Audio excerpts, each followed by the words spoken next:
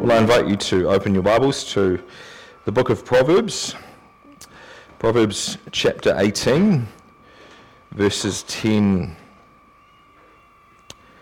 to 12 is our text for this evening. Proverbs 18, verses 10 through 12.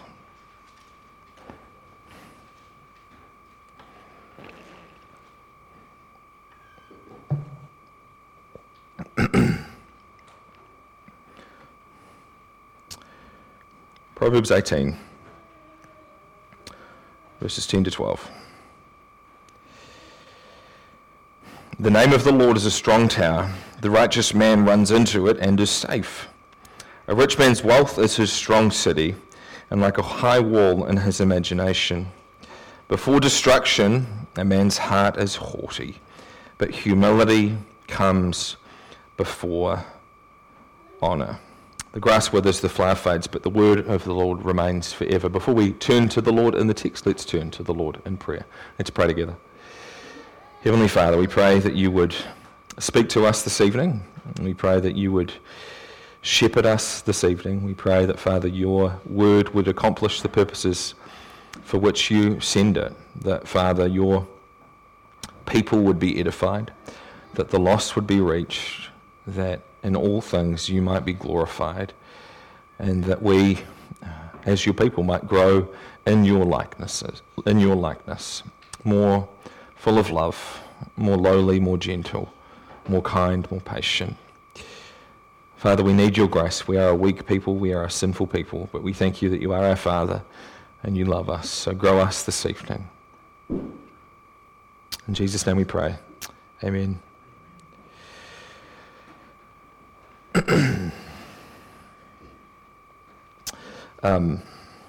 There's something wonderful. Check my mic's on. Yeah, it is.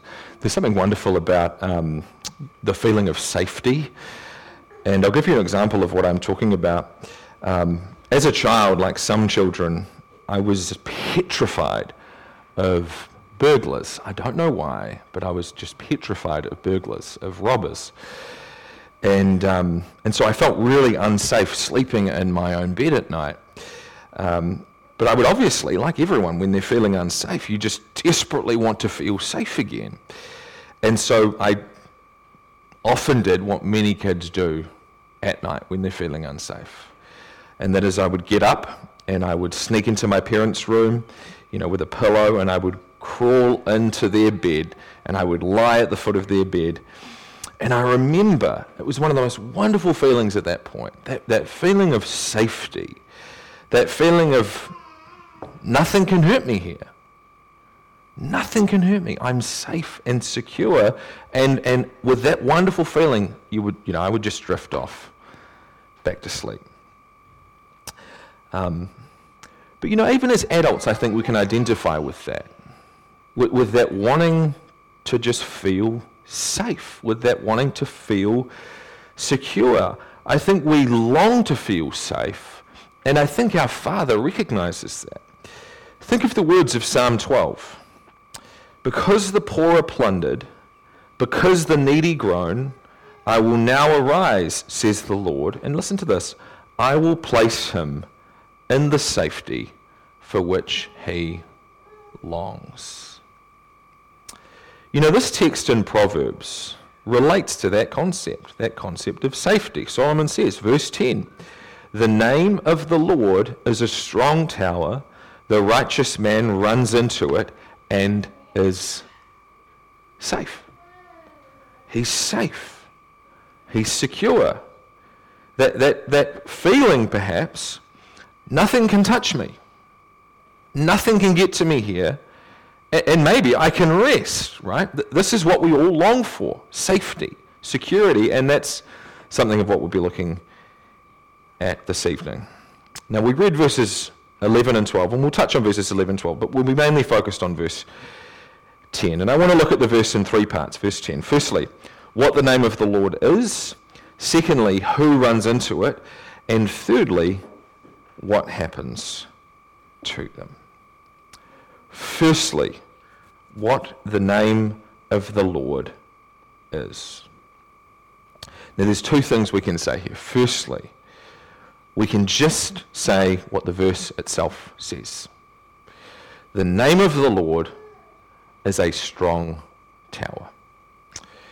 Now, when we think of strong tower, we might think of a well-built, high-rise building. Think of maybe the Empire State Building, or the Chrysler Building, or the Sky Tower, or something like that.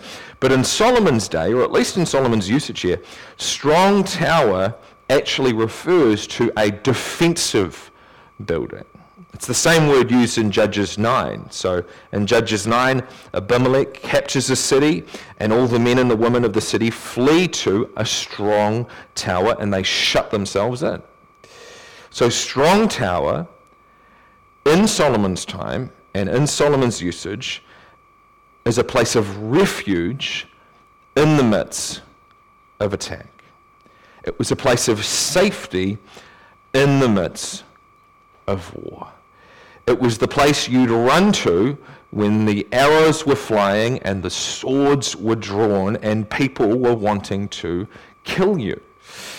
And I think that's how Solomon is using it here. Notice that the righteous man is running here, right? That's of a piece with it being a high-pressure situation when people are attacking, people are threatening, people are wanting to kill you. It's of a piece with war and combat. So although, thinking back on the imagery I used in the beginning, using the image of a bed and curling up into your parents' bed, in modern terms, the equivalent wouldn't be that image, curling up into your parents' bed at night. The modern equivalent of a strong tower would be like a bomb shelter, a place you'd go to in the midst of attack. And Solomon is saying that's what the name of the Lord is. In the midst of war, when you're being attacked, the name of the Lord is a place of refuge. The name of the Lord is the place you go to be safe and secure. So that's the first thing to say about the name of the Lord in terms of what the name of the Lord is. You just say what the verse says. But then there's a second thing too. In terms of this first setting, what is the name of the Lord that Solomon is speaking of here? There's a second thing too. And that is, what does Solomon mean when he says the name of the Lord? And what I mean by that is, what is the name of the Lord that is a strong tower? Maybe I can ask it this way. When Solomon uses this phrase, the name of the Lord, does he mean the sound that is made as air passes over your vocal folds? Is that what he means when he uses this phrase, the name of the Lord? That is the name of the Lord something kind of magical that you just say? Is it something kind of technical? You just need to get the words right and it's a place of refuge. Like an incantation. You just make the right sound and you'll be safe.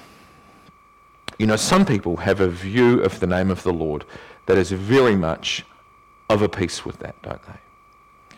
Think, for example, of the people who say, whenever you see the word Lord, you should pronounce it Yahweh. Now, I say that not to enter into that debate, although FYI, if you hear someone say that, it's a red flag. But I point that out to say that's a very technical understanding of what the Bible means when it uses this phrase, the name of the Lord. And you have to ask the question, does the Bible itself have a technical understanding of what it means when it uses this phrase, the name of the Lord? Does Jesus have a technical understanding of this phrase, the name of the Lord? And therefore, in turn, should we read Solomon technically? You just say the right words, right? You say that you make the right sound as the air passes over your vocal folds, you'll be safe. Should we understand Solomon technically? I think the answer is no. And the reason I think the answer is no is this.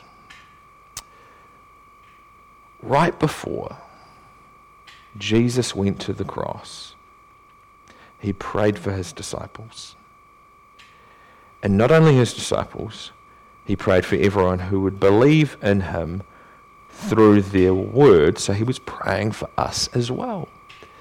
And right at the end of that prayer, right before Jesus goes to the cross, the very last line, is something very interesting.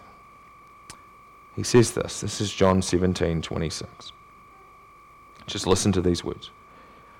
I made known to them your name, and I will continue to make it known, that the love with which you have loved me may be in them and I in them. Just think about those words. Jesus says, I made known to them your name, and I will continue to make it known. And he's talking about to them. I will continue to make it known to them. He says, I've made known to them your name, and I will continue to make it known. And so you just think, wait a second, how does that work? Usually, once you make your name known to someone, that's it. You say, hi, my name is Ryan, and that's all you need to do. You just make it known once, and that's it, unless the person forgets, which happens. But that aside, normally names are just one and done. So this is my name, done. You've got my name. That's it. I don't continue to make my name known to you. So speaking technically, names are one and done, aren't they? Here, name is not one and done.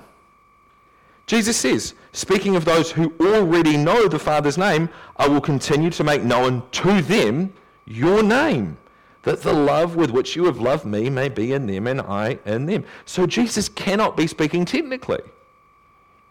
But if Jesus isn't speaking technically, then how is he speaking? The answer is he is speaking personally. The Father's name means the Father's character, who the Father is, and what the Father has done. We can't know God apart from his works.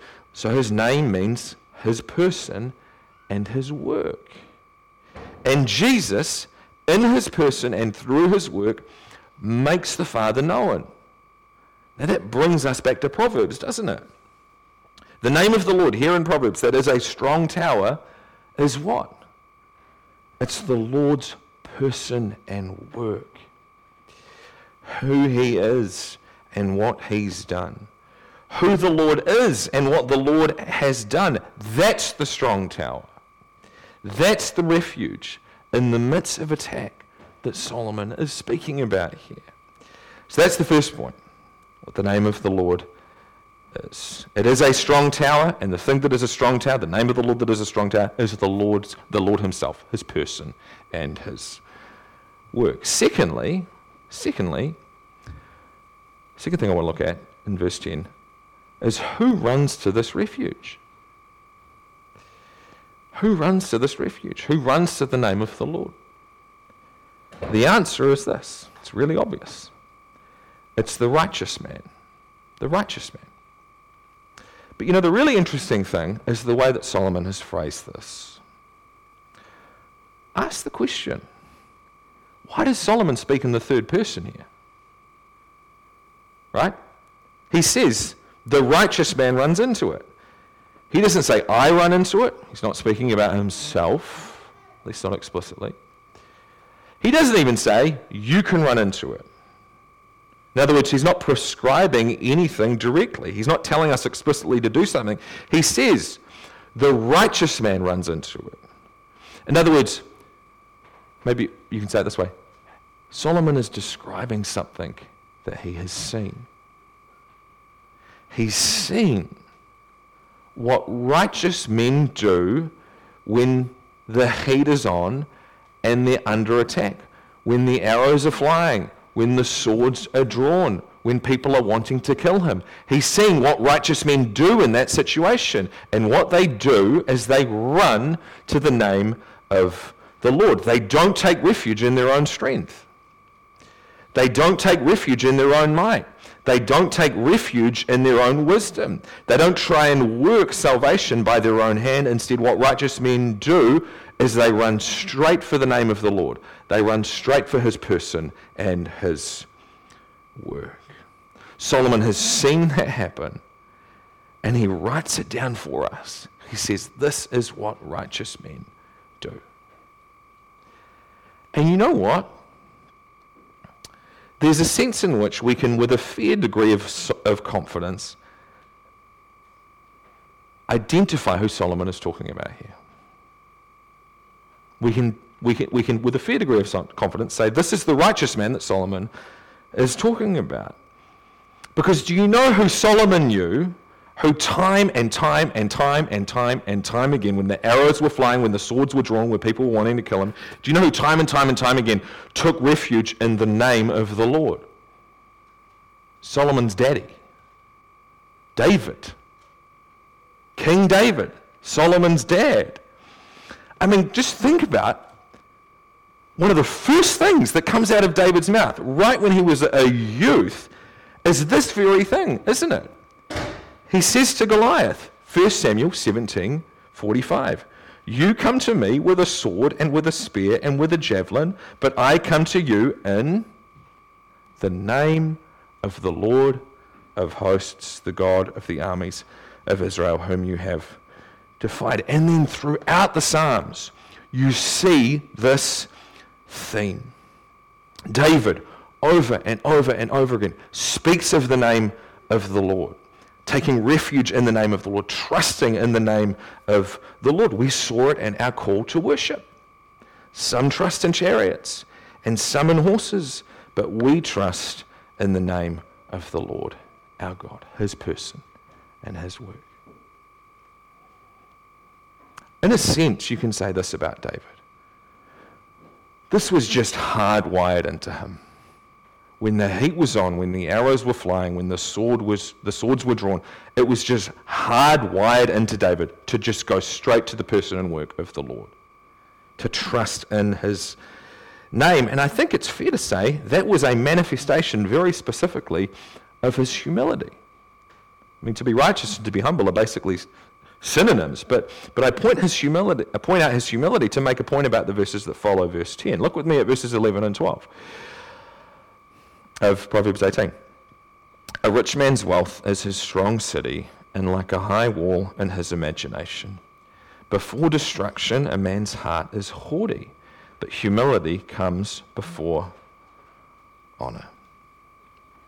Notice a couple of connected themes here. They might not be immediately obvious, but these verses are connected. Firstly, this theme of strength. Right? Verse 10, a strong tower, connects to verse 11, a strong city. So Solomon is saying, in the same way that a righteous man's strong tower is the name of the Lord, a rich man's strong city is his wealth. His wealth is his refuge. His wealth is his high wall. His wealth is the thing that will keep him safe. But notice, it's only that way in his imagination. It's not that way in reality. It's not a refuge in reality. He thinks he's safe because of his wealth. He imagines he's safe, but he's not. Now we'll return to this point at the end, but this theme of wealth then connects to verse 12. Before destruction, a man's heart is haughty, but humility comes before honor. So this word haughty, notice it means proud or arrogant, and this connects straight back to wealth. Think about the first thing that Paul says to those who have wealth in 1 Timothy 6. It's the first thing he charges them. He says, as for the rich in this present age, charge them not to be haughty. Now you can be poor and arrogant, that's true, but biblically speaking, it seems there is a risk of pride that exists especially for those who have wealth, which by the way is everyone in this room.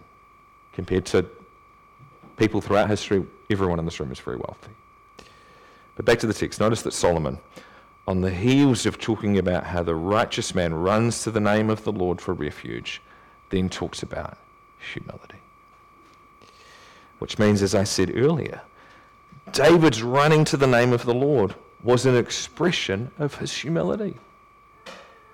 By God's grace, David was a humble man, and so, as I said earlier, hardwired into him, as it were, was this running to the name of the Lord. If you put the heat on David, if you applied pressure to David, his knee-jerk response, as it were, was just to run to the person and work of the Lord. And I do just want to ask a question here. Where do you run when the arrows are flying, when the swords are drawn, when you're being attacked, when the heat is on? When the heat of persecution comes, when outsiders fire their arrows, where do you run? Do you run to the Lord and his person and work? Do you run to the culture warriors? When the heat of accusation comes, when Satan fires his arrows, where do you run? Do you run to the Lord's person and work, or do you run to your own works? When your own conscience fires its arrows, when you feel convicted and guilty, do you run to the Lord and his person and work, or do you run to your own goodness or progress that you can point to? You know, in the midst of battle, it's a mark of haughtiness and pride to run anywhere but the person and work of the Lord, and to instead take ultimate refuge elsewhere. So I would implore you, humble yourself. See that the Lord and his person and work is your only refuge. It's the only place that you can be safe. And if you do take refuge in him, if you do take refuge in his person and work, you'll be safe. So we come to our last heading: what happens to those who run to the name of the Lord? The answer is really simple. It's touched on at the end of verse 10. The answer is, they're safe. If you simply say to the Lord, Lord, I have nothing but who you are and what you've done for me. That's it. I've got nothing. I'm not going to point to me. I'm not going to point to my works. I'm not going to point to anything else. All I'm going to point to is your Son and his work, and say, that's it. I don't have anything, just him. All I'm going to say, in other words, if you say, Father, I don't deserve your grace. I don't deserve you to work in me. I don't deserve for you to work in my life. I don't deserve your protection. I don't deserve your help. But Father, you love me, and in your love you sent your Son to live for me and to die for me, and he deserves all of those things. Your help is his by right, but I thank you that it's mine by grace. If you do that, I mean, that's what it looks like to run to the Lord, isn't it? It is to run to his person and work in Christ and rest everything there. And if you do that, if you rest everything there, first and foremost, if you rest your salvation there, you'll be safe. Even if you don't feel safe, and that's key. Even if you don't feel safe, you are safe because of who he is. And this is the wonderful thing here, isn't it? Return to the rich man for a moment, right? His wealth was like a high wall in his imagination. So he felt secure, didn't he? He wasn't fearing. He was completely assured. In his feelings, he felt safe. But in reality, he wasn't. To put it in a sentence, he was safe in his imagination, but he wasn't in reality. This is the reverse of that. The righteous man is safe in reality, even if he's not safe in his imagination. Even if he feels unsafe. Even if he doesn't feel assured at all. Anyone who takes refuge in the person and work of Christ, who says him and him alone is safe, regardless of how they feel. It doesn't matter. They are safe. So if you're a believer here this evening, regardless of how you feel, if you trust in Christ and Christ alone for salvation, you are safe, and nothing can ultimately hurt you. Nothing at all. Not the arrows of outsiders, not the arrows of the enemy, not even the arrows of your own conscience, because Jesus has died, and it's all over. It is finished. And the heat, in other words, that should have fallen on you has fallen on him. already, so you need not fear. May we rest in that. Let's pray. Our gracious Father, we thank you that we are safe and secure, even if we don't feel safe and secure. If we have taken refuge in your name, simply trusted in the person and work of Christ, we are safe and we are secure. May you fix our eyes there on him and him alone, that we might know the freedom and security and safety that is ours, regardless of how we feel, because of Christ and his work for us. Thank you for him. We love you. Grant that we would grow in our love for you and our love for one another, and grant that we would serve you joyfully this week. In Jesus' name we pray. Amen.